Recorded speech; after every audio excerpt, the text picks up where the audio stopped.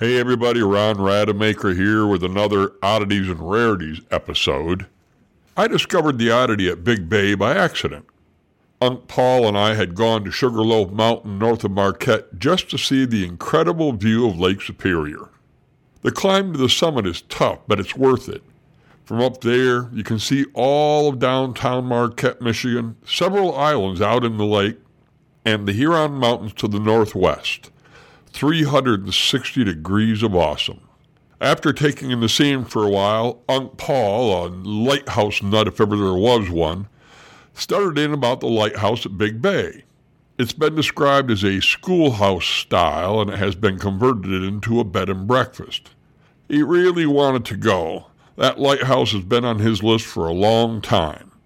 Big Bay is only about 20 miles or so north of Sugarloaf, so off we went. We took our time driving up the coast. This was a winter trip, and that region is really beautiful that time of year. As it turns out, the bed and breakfast is closed during the winter months, so we couldn't get a tour.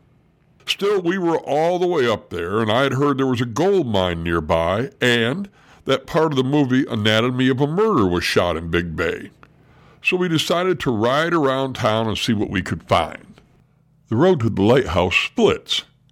If you take the fork that does not go to the lighthouse, you pass an old historic area with an old cabin, and then to a cul-de-sac on the shoreline. It was there that we found one of the oddest oddities I have seen out on the back roads of Michigan.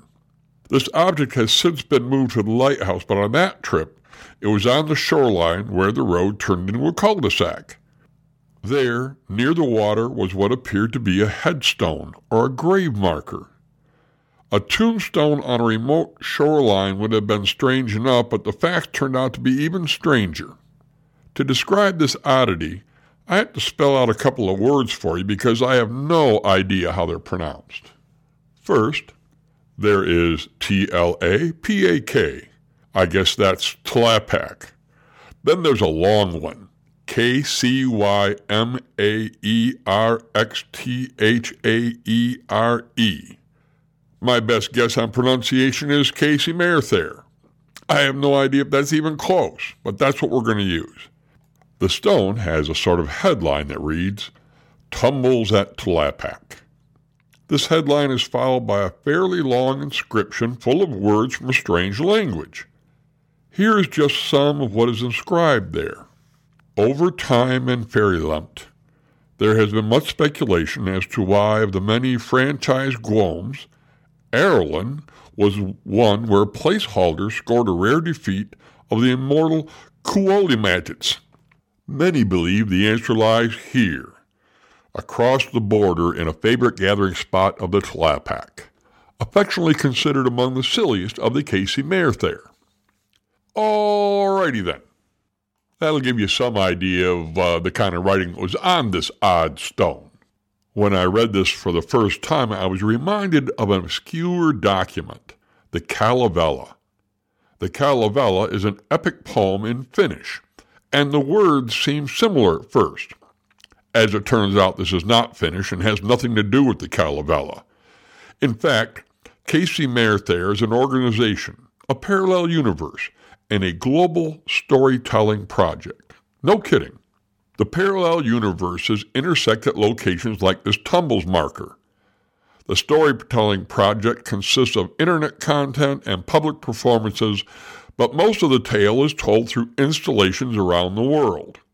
As of 2011, the organization had placed installations in 83 places, in 15 countries, on 5 continents, and it has grown from there. One can think of Kcymaerxthaere as an illustrated manuscript where every page is in a different location, and some of the illumination is provided by the sensation of being in that place, or even the knowledge of being in that place. The plan of the geographer at large for Kcymaerxthaere is at least 1,000 plaques and installations worldwide. Obviously, this organization is made up of people with money, imagination, and possibly a little too much free time. Google Kcymaerxthaere or Tumbles of Tlapak, learn all about it. It's fascinating. Or you can go to MichiganBackroads.com and check it out there.